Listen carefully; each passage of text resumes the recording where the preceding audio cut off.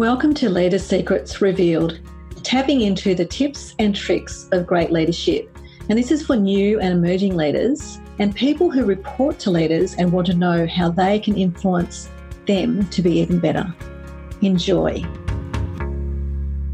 Hi everyone, it's Mari Burgess. Welcome to this episode of Leaders Secrets Revealed, where my goal is to help you understand some of the skills exceptional leaders have to create great performing teams. Skills that you can develop to increase your abilities to step up into leadership roles, increase your reputation as a leader, and create the sort of culture that you and your team want to be part of. As a leader, leading can be a bit hit or miss. And do you ever feel that leading a team is like this? Or maybe you've been part of a team where it's been a little bit hit or miss. It just hasn't quite worked. Sometimes we can be part of a great team. Everyone gets on along really well and does a terrific job, willing to take on extra work. We have a great leader, or if we are the leader, we can actually delegate work and leverage our time. But there are times when a couple of people in our team might be a bit toxic, who constantly push back, and it's an ongoing battle to get anything done. We spend so much of our life at work, more time at work than anywhere else, with people that we see more than our family and friends. And it's an absolute joy to be part of a focused, functional team where the whole is greater than the sum of its parts, where high levels of trust between each team member exists.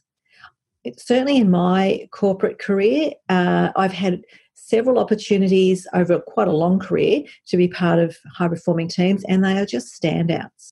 It's completely disempowering to be part of a toxic team where infighting is rife, people end up leaving, and we just have this ongoing loss of knowledge. I talk about this way more in my book, Connecting Us, and I'll pop the link to that in the show notes to this episode.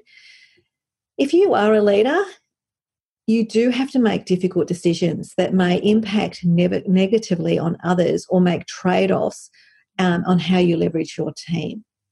So I've changed my career several times in my working life.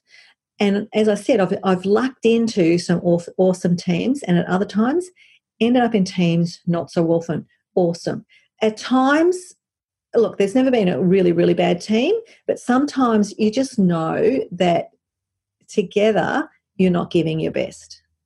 And I became curious about why teams were so different and what could help a team change for the better.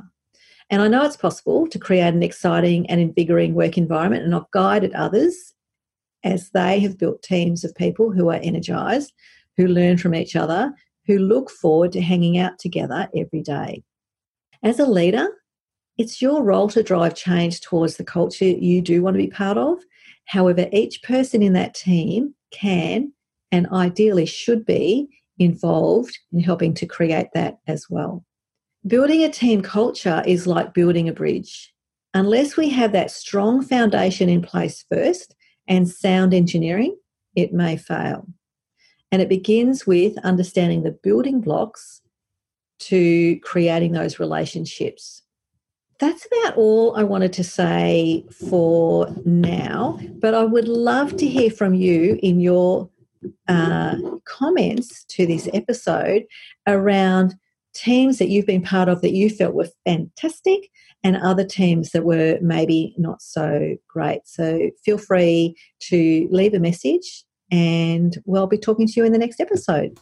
Thank you. Thanks for listening to today's podcast. If you've enjoyed today's show, please share the link with colleagues and friends or on your social media feeds and help others learn how to be great leaders. Or if you're in a team, what a great leader looks like and how you can help develop that.